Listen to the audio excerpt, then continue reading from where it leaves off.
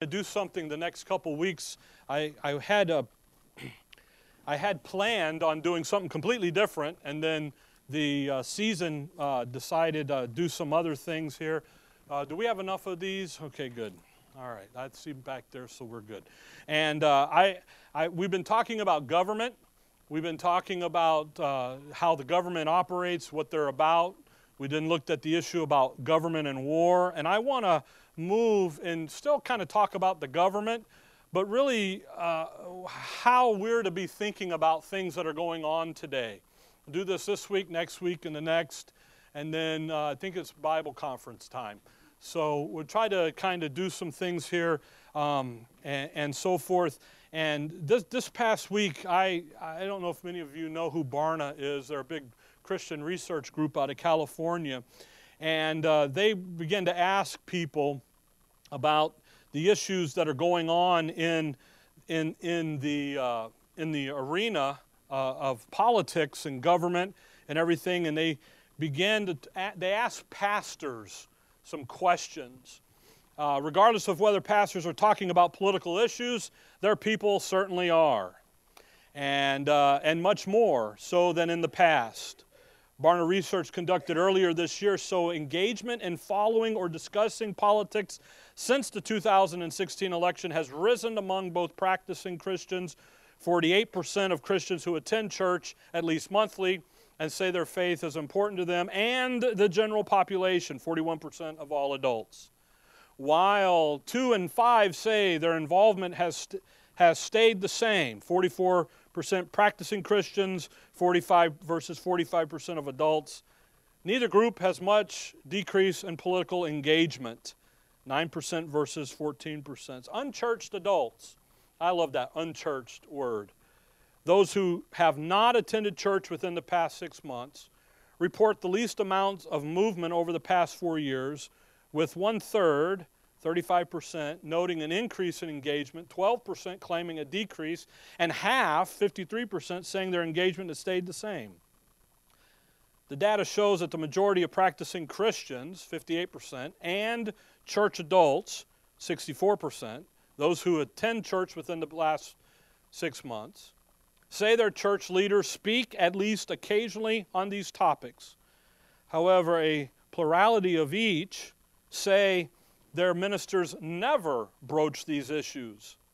But regardless of whether or not their pastors address the political issues from the pulpit, Americans want to hear from their church leaders on the issues?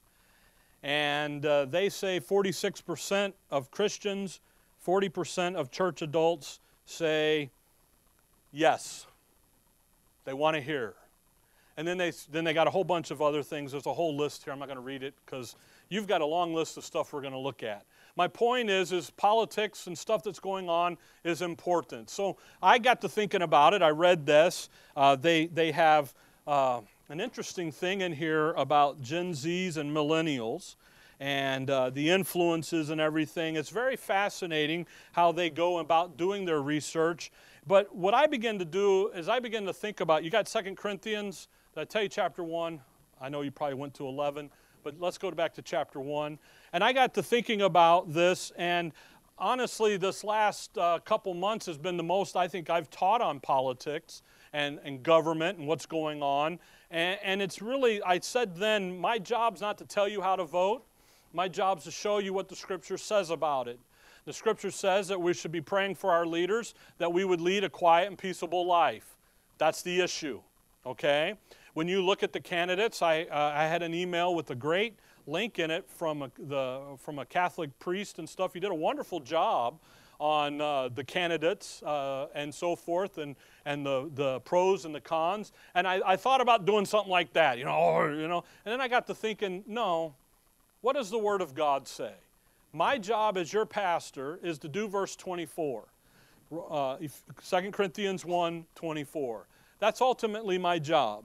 Not that we have dominion over your faith, but are helpers of your joy, for by faith ye stand. The last couple of weeks when I was talking to you about war and the government, there is come on over to chapter 11 now. There is a pending doom of a possible civil war coming in this country. Some would say it's already started. It started in 2014, 2015 with the election of a new president, and it's been a speaking war. It hasn't been anything physical or violent yet as of until this last summer. Okay? And so there's a great thing that if one party wins, then the other party is going to revolt, and vice versa, and all this stuff. Okay? And you know what? I look at that and I go, well, then let's see, how should we be thinking about this? And how do we think about it? And again, my job is to be a helper of your joy. For by faith ye stand. So what I'd like to do the next couple of weeks is give you just some help, some information. You're going to have to decide for yourself. I said it last hour. We have a great debate. Come over. Hold on to 2 Corinthians. Come back to Leviticus 13. Yeah, Leviticus 13. And people talk about mask and wearing mask. People talk about BLM. Do you know that in Scripture, the idea of BLM Inc. is anti-scriptural because of Galatians chapter number 3 and verse 28? You ought to think about it. Galatians 3:28, we'll get there in just a second. I know some of you are, but look at Leviticus 13 and look at verse 45. Just something here about people talk about mask and everything. Should I or shouldn't I? By the way, I hope you know that you can have science on both sides of this argument that is legitimate. Some say you should wear masks, some say you shouldn't. It's legitimate. There's no arguing about it. But what does the Word of God say about it? Because as Bible believers, shouldn't we do what the Word of God says? Well, look at verse 45. And the leper in whom the plague is, his clothes shall be rent, and his head bare, and he shall put a covering upon his upper lip, and shall cry, unclean, unclean. Now there's a guy with leprosy, but where's the plague? It's in him. When he cries, the COVID is air driven, but it's air driven on something. It's interesting in all of the science that I've seen and looked at, and I've looked at a lot of it, is that the particles that make up the virus sit on your saliva, it's aerosol. It isn't flying by itself, it's attached to something. What's the Word of God say? When you cry out, when you speak, when you sing. See, I just spoke and it just spewed. So nobody's in the front row. You need an umbrella down here. What does the Word of God say the guy's supposed to do? Mask up. Isn't that interesting?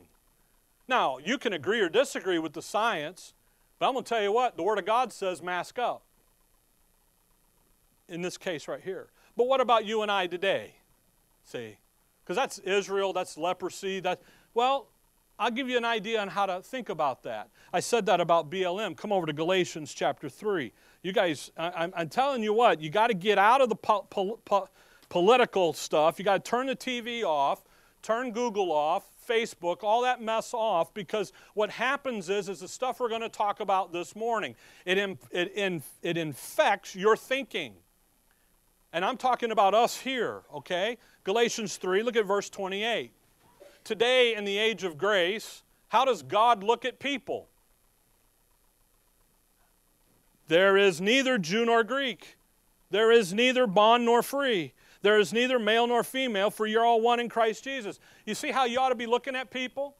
Jew and Greek, that's a racial, national division. Bond or free, that's economic division. Yeah, think about some of this before you go, well, No, you got to pay attention to it. Now go back to 2 Corinthians 11. I get off the soapbox. My point is what I want to do with you is I want to walk down for you and I how we ought to be thinking about these things. Not just knee-jerk reactions, but have a thought process of a sound mind. How are we to evaluate the things that are going on in life? And I want to start here with, really, there's going to be three things that we're going to look at. Today, this issue in 2 Corinthians 11, verse 3. Next, and then tie in with the issues of right division. And then the next weekend, we're going to look at Romans 14. Do you know what you do today about the mask? You do Romans 14. That's what you do. Because somebody, a believer, is going to say, I'm wearing my mask. you're going to say, I don't want to wear my mask. But how do you treat each other? That's the issue. But again, when you have a verse like Leviticus 13, you know what that does for me? Is it says I can't say wearing or not wearing is the way to go. What I can say is let's go Romans 14's route. So we're going to look at Romans 14. We'll spend a whole Sunday going through Romans 14. So guess what might go read? Romans 14, okay? All right? But see, the thing is you have to understand how to think down through this, because the Word of God comes along and it answers every issue that we see. Now, verse 3. But I fear, lest by any means, as the serpent beguiled Eve through his subtlety, so your what? Minds should be corrupted from the simplicity that's in Christ. What is Paul worried about the Corinthians happening to them? What's his concern? Is that their minds would be what? Corrupted. And corrupted, but from what? This is simplicity here that's in Christ. And I think, for me, I did this, for you as well, when this stuff all started earlier this year, I sat back for myself and said, calm down, let's go simple here. Because simplicity is the answer. When the world's raging, when things are up and down and we really don't know what to do, you know what we know what to do? Don't do anything. Come back to the Word of God. And our minds go with the world. I'll just tell you, come on over to Psalms 19. We tend to fall into the trap because of social media, because of Facebook, because of or whatever, news, the radio. You listen to the guys on the radio and they're harping. You put off on the TV, they're harping. And you know what your mind does? Just goes boom. How do you bring it down? Simplicity. You see, folks, we have to learn and understand how to calm our thinking and come back to the simplicity that's in Christ. That word simplicity, singleness, not complex, not unmixed, being unmixed, free from corruption. That's the idea. Simplicity, simple. I go out, I have a 58 Chevy that's sitting in the driveway, and I work on it. And you know what? It is simple. It's amazingly how simple that motor is, how simple the car is. It is not complex. I pop the hood on Linda's car, and I go, oh, why bother, and put it back down, because it's complex. You see, God has engineered this stuff to be simple. Now, I'll tell you what, the simple to the world looks like foolish. 2 Corinthians 1, or 1 Corinthians 1, okay? So when you think about this, we're not thinking about what does the world look at us, but what are we doing internally in here? Psalms 19, verse 7. The law of the Lord is perfect, converting the soul. The testimony of the Lord is sure, making wise the what? The simple. Look at what the Word of God does for you. What does it do for you? It makes you wise. It converts your soul. It makes you perfect. It's sure. So when we come and we think about this, we have to come to the Word of God. Some of you guys have shared videos and stuff with me, and I appreciate it. Don't get me wrong. I don't always respond to it. But you know what? That's just flapping in the wind. What's the Word of God say about it? Because there's where the wisdom is. There's where the understanding comes from. There's where the knowledge sits. So when a question comes up, come on over to Psalms 119. Why don't we go to the Word of God?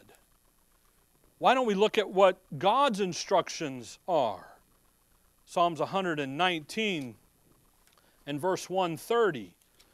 Psalms 119, you ought to spend some time reading this psalm, because every verse is about the Word of God and its impact on your life. Its impact on Israel's life, that's who it's written to, but it also impacts your life. Psalms 119, verse 130. The entrance of thy words giveth what? Life. It giveth understanding unto the simple. You see, when you come along and you take the Word of God You know what you begin to do? You begin to put it into your inner man, and then when life blows up, you know what it says? It says, calm down. Here's how we're going to handle this. Here's how we're going to think down through this. Come on over, Proverbs 14. We'll get the Old Testament out of the way, and we'll go over and do something here in a minute. Proverbs 14 and verse 15. It's fascinating to me that every time life blows up in Scripture, the Word of God comes along and puts it down and says, let's get back to some simplicity thinking. 14:15, Proverbs 14. The simple believeth every word, but the prudent man looketh well to his goal. What does the simple do? Believes the Word. You're going to look at it and you're going to believe it. Come on over to Philippians chapter 2. Philippians chapter 2. It's going to work in you. Philippians 2 and verse 13. Now, I'm going a little quick because you got that long list and you don't think I can get done by noon. Well, 12:15. Okay? But the thing is hopefully I'm just reminding you of this. And if you haven't thought about it this way, I would encourage you to think about it. Because you can take this and apply it to anything. Not just COVID-19, not just what's going on that you see happening in the world around you, but in everyday dealings in your thinking, how to think down through some things about what's going on today. Philippians 2, verse 13. For it is God which worketh on you both to will and to do of His good pleasure. Where does He work? In you. So you know what that tells me? When I take in the Word of God, what's it going to do? It's going to work inside of me. It's going to work. Ephesians 3 verse 16 there, the Spirit strengtheneth the inner man by His power, by His might. So as I take in the Word of God, come on over to Romans 15, as I take in the Word of God, and as I begin to think on it, have it become resident in my soul, in my inner man, in my thinking, it's going to then begin to work. The Holy Spirit, Ephesians 3:16, He's going to take that Word and it's going to begin to work in my life. It's going to come up off the page and it's going to become real to me. Not so that I don't do something, but so that I can understand how to handle things that are going on. Let me ask you something. Is COVID-19 deadly? Yes, it is. Okay? Is it something that you should be concerned with? Yes, it is. But you can do that with a level thinking process and a level mind and not give in to the hysteria of the politics of it. I told you back at the beginning of the season, summer, how quickly, it amazes to me how quickly people have fallen for the politicians. That included the scientists. They're politicians. They've got something to gain if you dig deep enough. They fell for it when you step back and you say, hey, what does the Word of God say? And then how can I, for myself in my life, for us here as a local assembly, make some decisions about things that are going to lead to a quiet and peaceable life?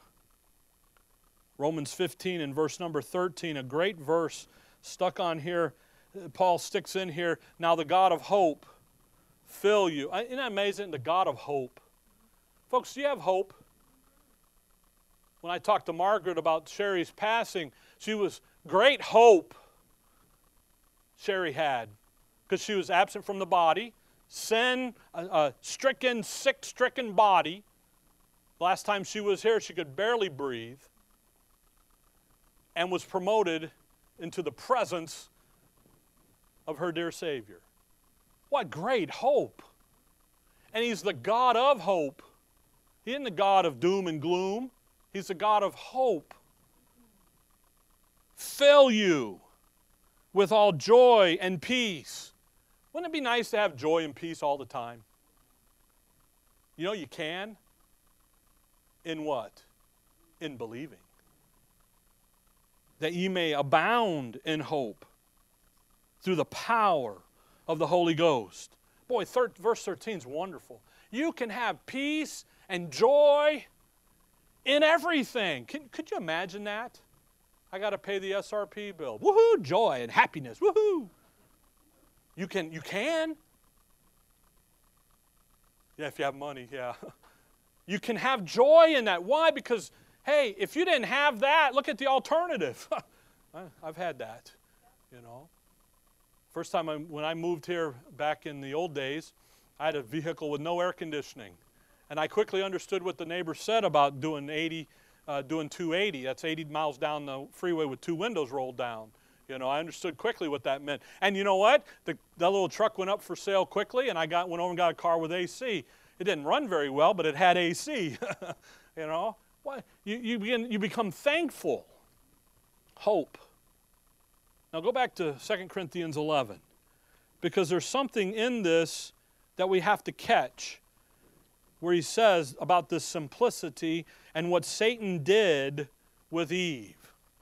Because there's a thing here that Ephesians 2 calls it the course of this world, that Satan has set into operation back in Genesis 3, and this course, this movement, to Timothy, he calls it doctrines of devils. And there's this course. You think about going to school and you take a course. You're educated. But then you think about a course on a racetrack. And the race, and it does this and back and forth. And it's this course that this world sits on and runs on, and Satan uses it to derail you and I. He knows, folks, are you sealed with the Spirit? Are you complete in Christ? Are you blessed with all spiritual blessings? Will you ever lose that? Satan knows that, by the way. He's not trying to get you to lose something. He's trying to get you to quit relying on what you've got. Resting on it. Looking at it and saying, that's mine. Joy and peace and believing. Man, I got this. This is mine. Through the power of the Holy Ghost. That Word working in me and the Spirit working, activating it. That little Energizer bunny is going and this is great. And, you know, bring it on.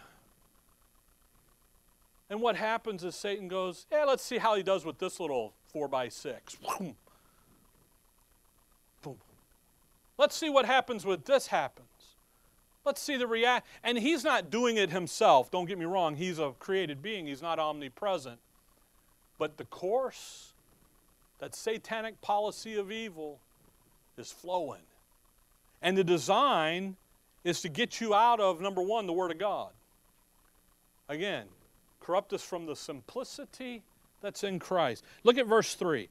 But I fear lest by any means as the serpent beguiled Eve. How did he beguile Eve? Through his subtlety. How did he get Eve? Well, look at verse 4. For if he that cometh preacheth, what? Another Jesus, whom we have not preached. Okay?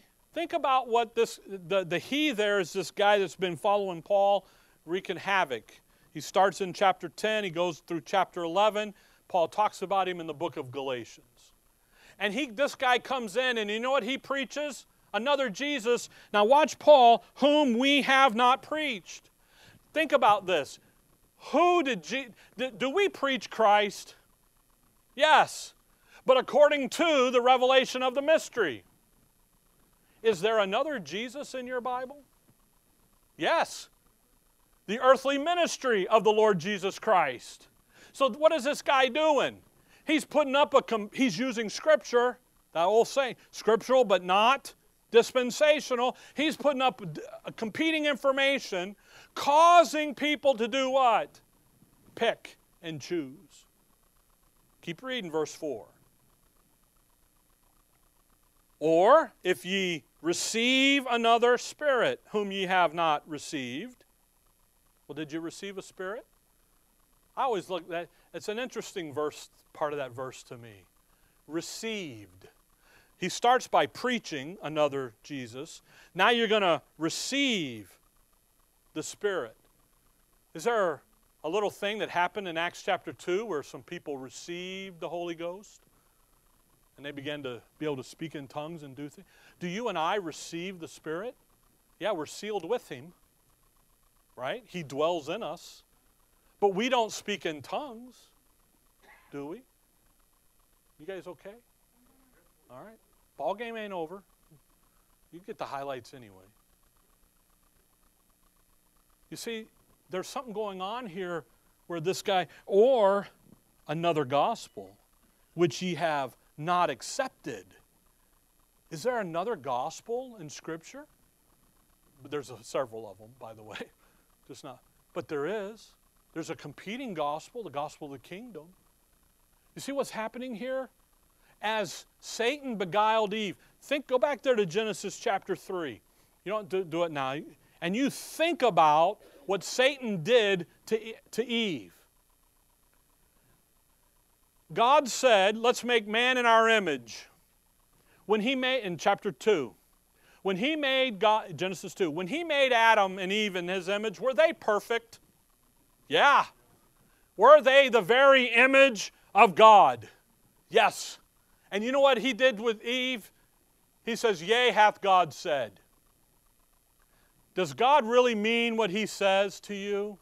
And he got Eve to take her eye and Adam's eye off of who they were in Christ and put them on something else. Follow that. And he didn't do it with some big shenanigan. He just asked questions. He just said, he didn't really say that. You've got to read between the lines when you talk to God. Because he's usually got something else going on. If you come and join me, I'll give you the full picture, baby. You'll have it all. And you know what she said? I think you're right. I'll join you. And thus mankind, Adam, the rest of us, and you know the rest of the story. The point is what did Eve, or what did Satan do to Eve? He got her to leave, and her thinking, who she was in Christ. He came along, he asked specific questions to get her to doubt the Word of God. And that's the first attack. The first thing about the simplicity in Christ is that, you know what? We have to believe the testimony of the Word of God.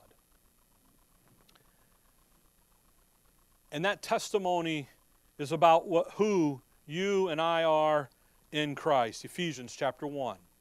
Ephesians chapter 1. Folks, you know these. I was writing these all down. I mean, I got a list here. Actually, you got most of my list. And I'm sitting here going, but you know what happens? In the turmoil of the moment, you know what you begin to forget? This stuff. Because you know what happens? That old flesh raises up and says, you're not going to tell me what to do. And the Word of God says, don't forget me. How dare you march on my rights? They're my rights. You know, you get that little flesh action goes. And the Word of God comes along and says, hey, wait a minute. By the way, what you think is your rights ain't your rights, man. You got Ephesians 1? Look at verse 13. In whom ye also trusted, after that ye heard the word of truth, the gospel of your salvation. And whom also after that ye believed, ye were sealed with that Holy Spirit of promise, which is the earnest of our inheritance until the redemption of the purchased possession and unto the praise of His glory. At the point of salvation, what happened to you? You were sealed. You got a thing on your thing there, C-R-I-B-S, cribs. First thing He does to you is He comes along and He circumcises. You go over to Colossians 2. You take the paper and go study it out. And you know what He does? He cuts you away from that flesh in a circumcision made without hands, the verse says. He takes you and He sets your inner man free from that the bounds and the bondage of that old flesh. Sets you free. Romans 6's you. Just cuts you loose. You choose to be in bondage to that guy. That old man. He sets you free. He comes in and regenerates you. Titus 3 is the big verse. You go to Ephesians 2 and he says He's made you alive. He goes into that dead spirit of yours and makes you alive, regenerates you, brings you to life so that you can be usable by God. He sets you free from the old sin nature.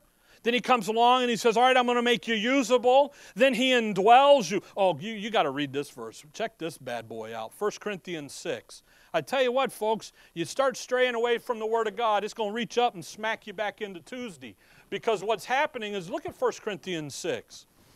He then indwells you. He takes up permanent residence in you. Ephesians chapter 4, he says there's one Lord, one Father, and he talks about the Godhead, and they indwell you. 1 Corinthians 6, verse 1, verse 19. What? Oh, what a question. What? The shock here by Paul dealing with the Corinthians and the issues of fornication and the issue of their bad lifestyle. He says, what? Know ye not that your body is the temple of the Holy Ghost, which is in you, which ye have of God, and ye are not your own? Notice, don't you know that there's a direct correlation between you and your body and the temple that God gave Moses over there in the old? There's a direct boom, da boom, da boom in it. And you know what it's designed to do in Israel's day was to live for a place for God to dwell in the midst of Israel. And you know where He dwells today? In you. It's my body. I can do what I want with it. It ain't your body. Look at the next verse. For ye are bought with the price. It cost the Savior His life. It's my party and I'll cry if I want to. No, it's not. As a believer, as a member of the church, the body of Christ, you have to have an understanding about what's going on, what's real. You're bought with a price. Therefore, glorify God in your body and in your spirit, which are God's. Boy, He indwells you. And you know what? He's living in you. That'll slow down some of the places you attend and go to. When you realize that when you walk into wherever you go, you're taking Him with you. You think nobody sees you, but He knows it. He indwells you. 1 Corinthians chapter 12, verse 13, He baptizes you. The mechanics of being placed into the church, the body of Christ, is not water baptism, it's a spiritual baptism. And then here in go back to Ephesians 1, He seals you. He permanently, no getting out of Him. You're in. Follow what's going on? Folks, the first thing you got to do is believe who you are in Christ.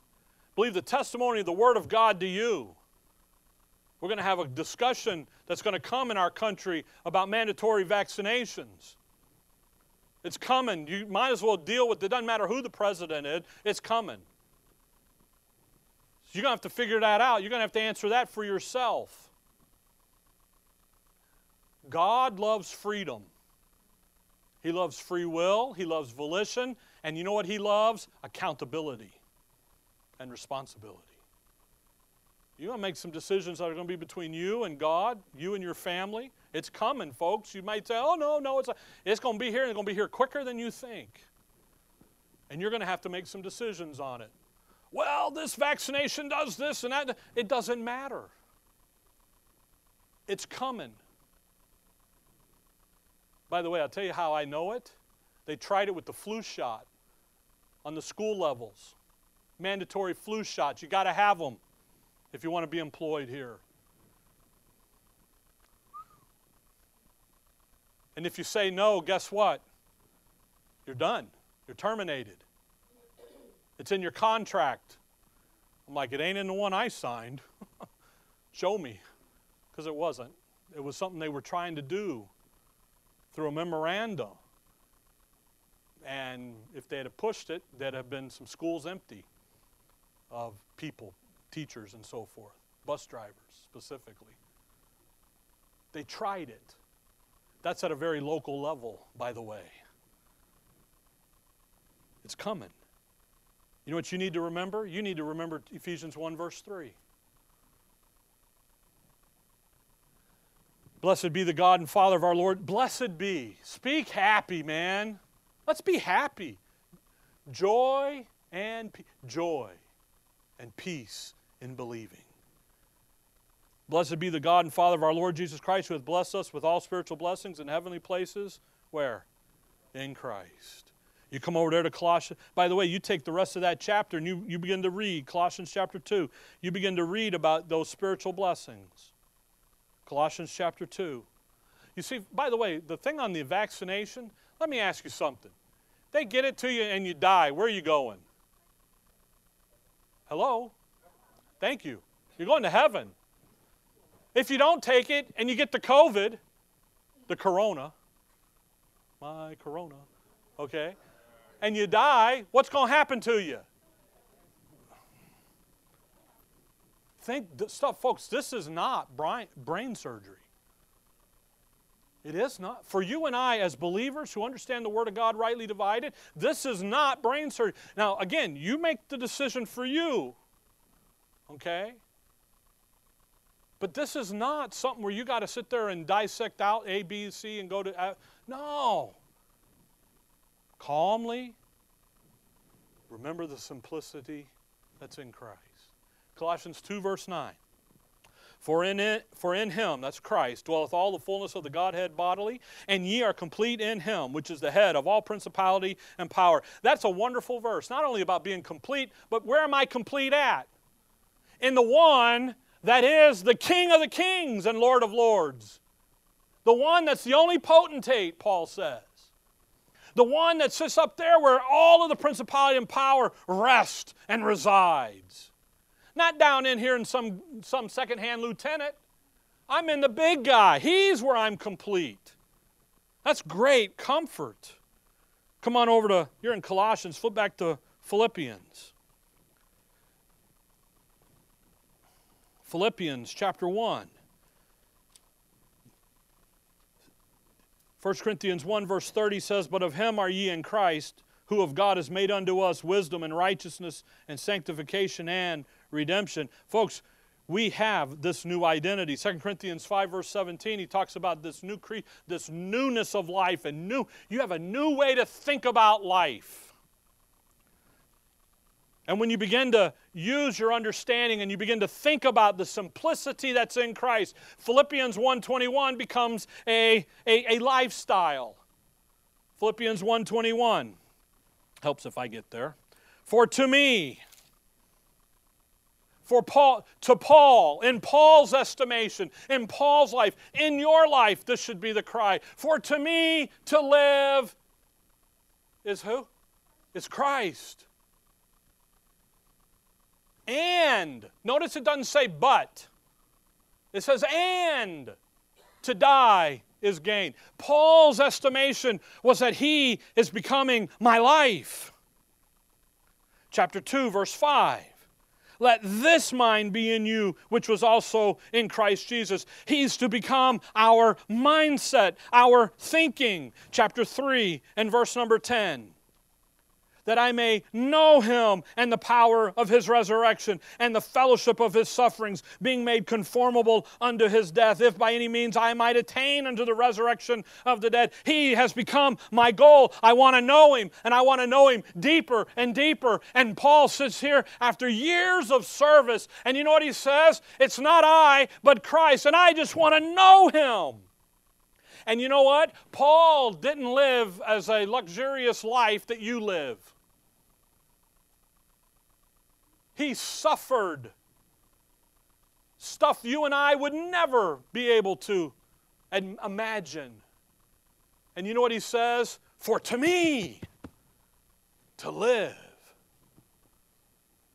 Have Christ be my life. Come over to chapter 4. My life, my mindset, my thinking, my goal, what I'm pressing towards.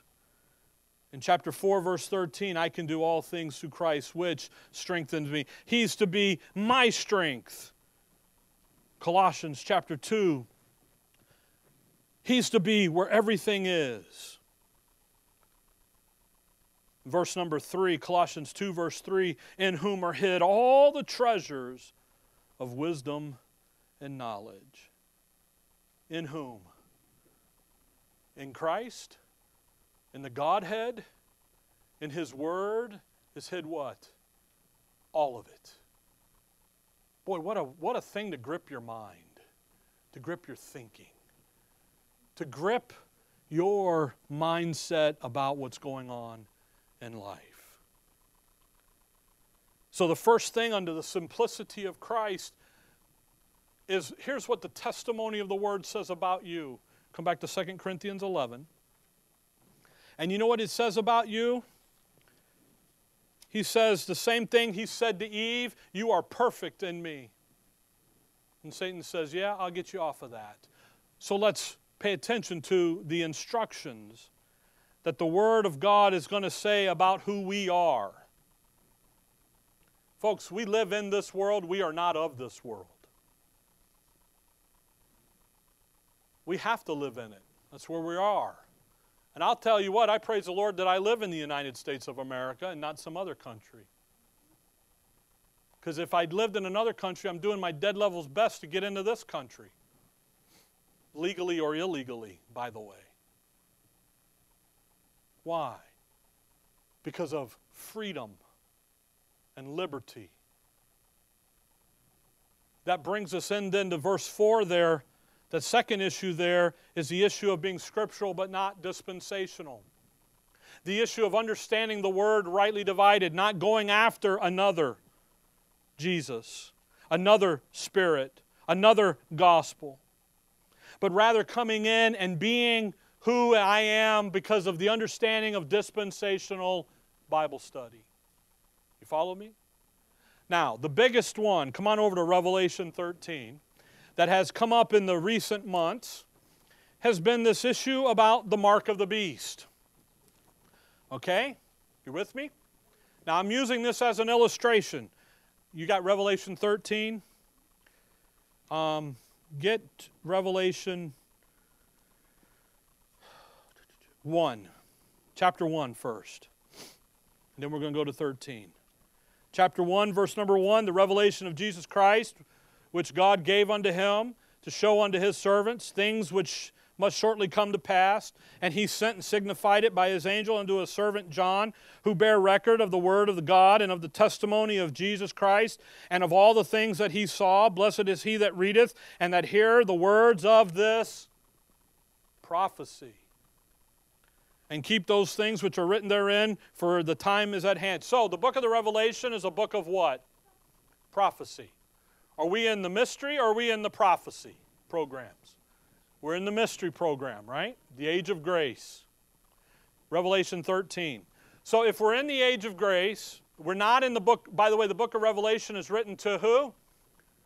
Israel in the tribulation, understanding what's happening with the Antichrist and the 70th week of Daniel and prophecy. You with me? Okay. Revelation 13, verse 15. 13:15. There's another, verse 11, and I beheld another beast coming out of the earth, and he had two horns like a lamb, and he spake as a dragon. He exerciseth all the power of the first beast before him, and causeth the earth and them which dwell therein to worship the first beast, whose deadly wound was healed. Again, a lot going on there. This is the false prophet. This is the religious side of the work of the Antichrist, the satanic policy, and so forth. That's what he's doing here. Because they're into worship the first beast. Worship, religion. Verse 13, and he doth great wonders, so that he maketh fire come down from heaven on the earth in the sight of men, and deceiveth them that dwell on the earth by the means of those miracles. What did he do? He did lying wonders, 2 Thessalonians 2 calls it. What is men doing here? They're walking by what? Sight. How are we to walk? By faith. How's Israel to walk? By faith. They're doing all these wonderful, miraculous things. And you know what people are doing? They're falling in line. Verse 16, and he causeth all, both small and great, rich and poor, free and bond, to receive a mark in their right hand and or in their foreheads. Notice it's a mark. Okay? When you study the mark out, it ends up being like a leper spot. All right? Just take that in there, you can work it out. The modern day manifestation of this is in the Roman Catholic Church when they take Ash Wednesday. And they've got ash. And you know where the ash is marked? On their foreheads and on their hands. Okay? But it's a what? It's a mark. You know, you see it. It's visible. It's out there.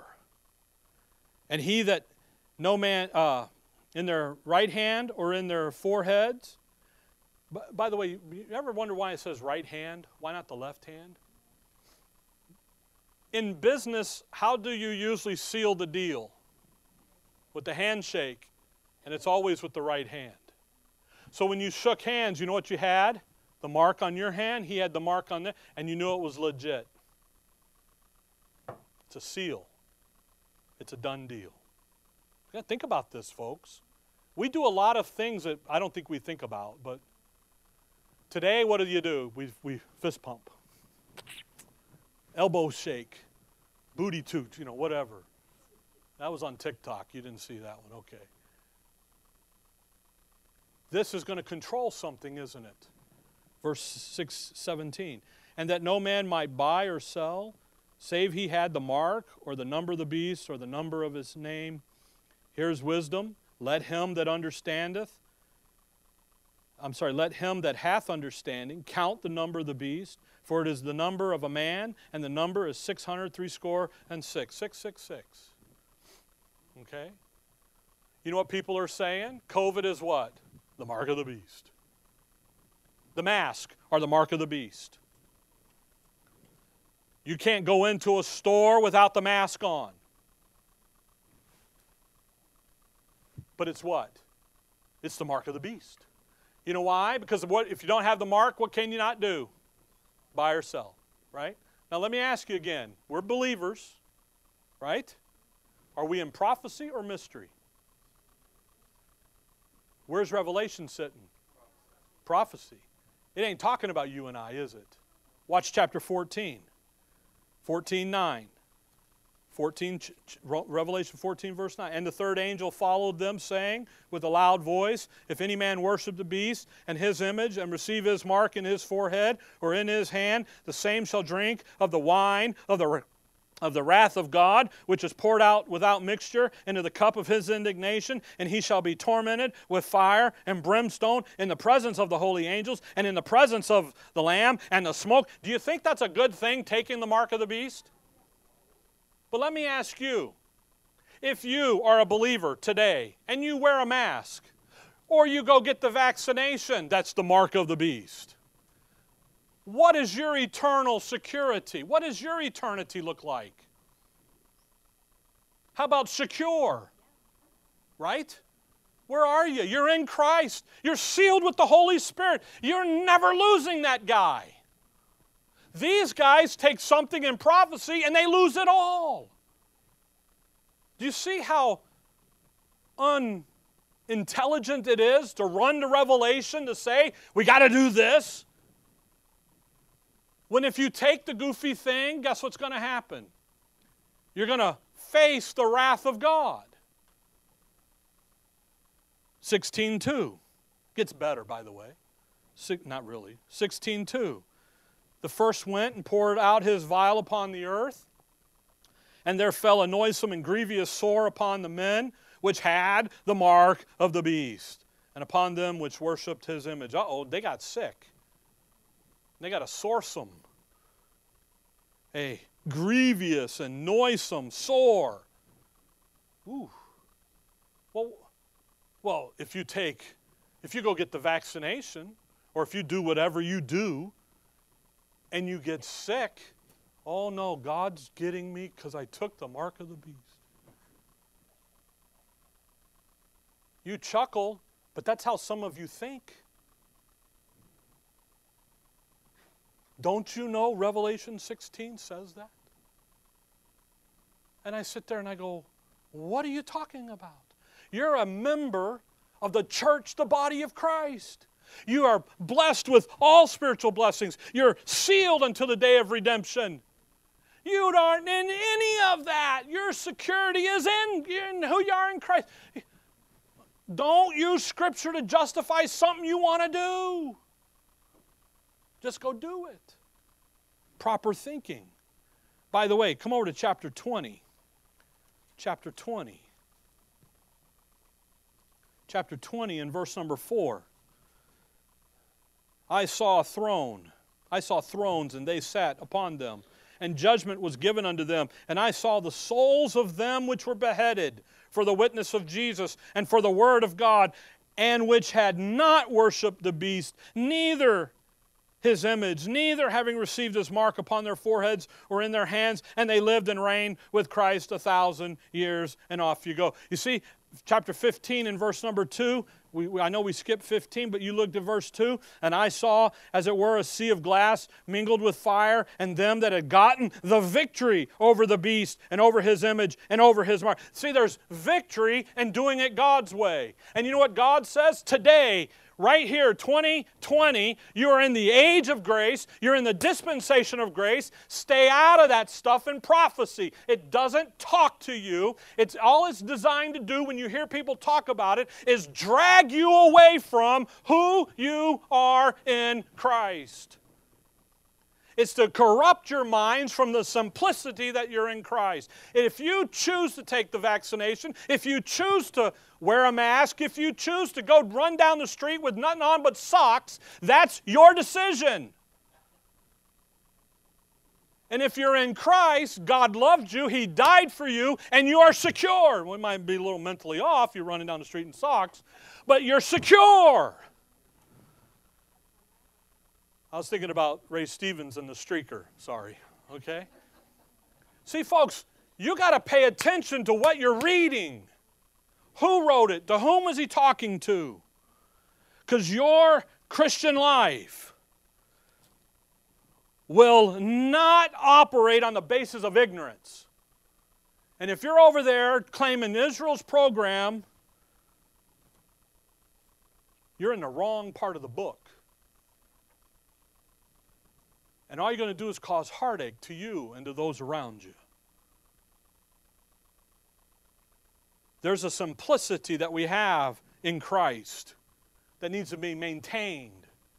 And you maintain it by the Word of God and by being scriptural and being dispensational. You are to, Romans 12, verse 2, be renewing your mind. You are to come along in Colossians 3, where he says there, you're to be renewed in the knowledge of Him. Come on over to 2 Corinthians 5.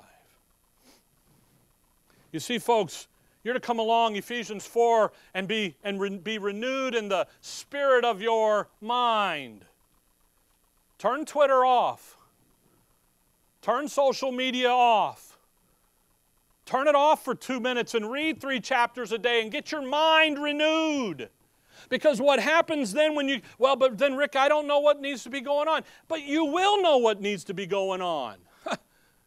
Because what's this world designed to do? Move you away from the simplicity that's in Christ.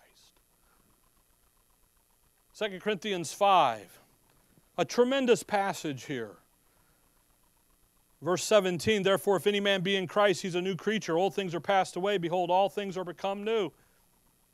All things are of God, who hath reconciled us to Himself by Jesus Christ, and hath given to us the ministry of reconciliation. There's what you know what to do right there. Yeah, but Rick, then I won't know what's happening in the world about you. Yeah, you do right there. What are you doing? Ministry of reconciliation. He'll have all men be saved and come to the knowledge of the truth. You go out there, turn the TV off, turn the radio off, turn the computer, unplug, as they say, and you start talking to people about there's lost souls going to hell, you'll real quickly know what this world's thinking about. You don't need the news media to tell you that. The book tells you that. We got a job to do, folks. Verse 19, to wit that God was in Christ reconciling the world unto Himself, not imputing their trespasses unto them, and hath committed unto us the word of reconciliation. Now then we are ambassadors for Christ, as though God did beseech you by us. We pray you, and Christ said, be ye reconciled to God. In those 3 verses right there is have all men be saved and come to the knowledge of the truth. Why isn't God burning down America? Some of the people, I was reading some nonsense about the fires in Colorado, and God's burning down Colorado because of their heathenness. What? He should have been burning the whole thing down. That's stupidity. You know why he's burning over there? The fire got started and they can't put it out. Duh.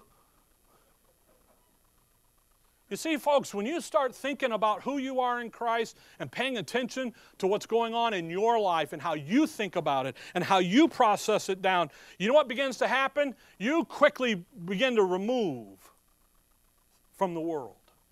Now, I'm not talking about not knowing what's going on. Paul didn't. Paul, I get a kick out of Paul. He sits over there, they're beating on him, and he says, hey, don't you know I'm a Roman soldier? We talked about this. A Roman citizen. That Roman soldier, he's like, what did you just say? Puts it down. Unshackles him, cuts him loose. Drags him in front of the centurion, and the centurion says, well, this is over my pay grade. And up the ladder they go. They get in front of Festus and Agrippa. And he looks out and he goes, I want to see the big guy. Take me to Caesar. You know how he knows that? He understands the nation he lives in. He understands the importance of it and what's going on. But you know what he never lost sight of? His ambassadorship. Last verse and we'll be done. And I don't mean to be yelling at you, but I mean to yell at you. I love it.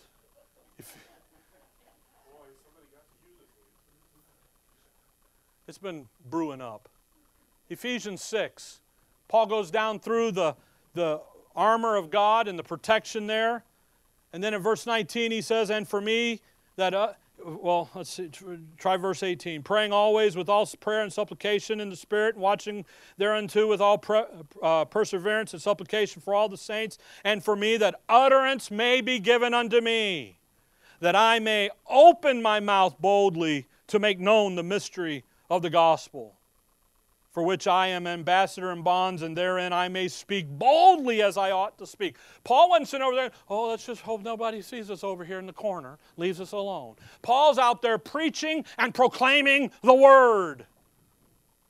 Because what he knew, it would impact the citizens of where he was at, the cities, but it would impact the nation. I told you last week, not anything about war and how you want to stop it. It's get that sound doctrine into the communities that we live in and where we are operating in, because then that community impacts the state, and the state, it will impact the nation. And I'll be honest with you, folks, sometimes we lose sight of that because we get all worried about this little thing over here when our job's a little bit bigger. So how should you be thinking about today? By the way, this is part 1. How do you think about it? I would hope that you would see that you need to be thinking about it as a simplicity that's in Christ. Go back, refresh your memory, your mind, renew your mind about who you are in Christ. Renew your thinking about the issues of dispensationalism and where you're at. And when you read verses or you hear somebody spewing about stuff, you just check them and then you go, turn them off. Unplug. You come in and you say, hey, this is what's real. The worst thing that can happen is for you to lose what's real in your life. You'll never lose Him. But you can lose the sanity of your mind. Next week we're going to look at 2 Timothy 1. And he says he didn't give us a spirit of fear, but of power, of love, and of what? Sound mind. Sound, healthy mind. I'll be honest with you folks, this stuff it's so exciting to come to understand, to come to look at. Understand our relationship with the government, understand our relationship with ourselves, understand our relationship with each other in the local assembly. But that simplicity, this stuff is so simple, we make it so complicated, doesn't need to be. It just needs to believe the testimony. Over there in John, he says, you believe the testimony of men? The testimony of God is greater. Let's believe that. Okay? All right, so we got through. It's 12:15. Dear Heavenly Father, we thank you for the morning. We thank you for your word, Lord. I just pray for the folks here that they would take to heart the passages, to look at them, to study them, to work them out in their own thinking. As you say in Romans, to be fully persuaded in our own mind. Let the Word grip their hearts. Let the Word be what makes their decisions and helps influence their decisions that they make in life. Not just with what's going on today, but in every day. All the details. Because we do it, and whatever we do in word or deed, we're doing it for your glory. And the best way to shine you is to have your life be living in us and through us. In your name we pray. Amen. All right. We'll stand.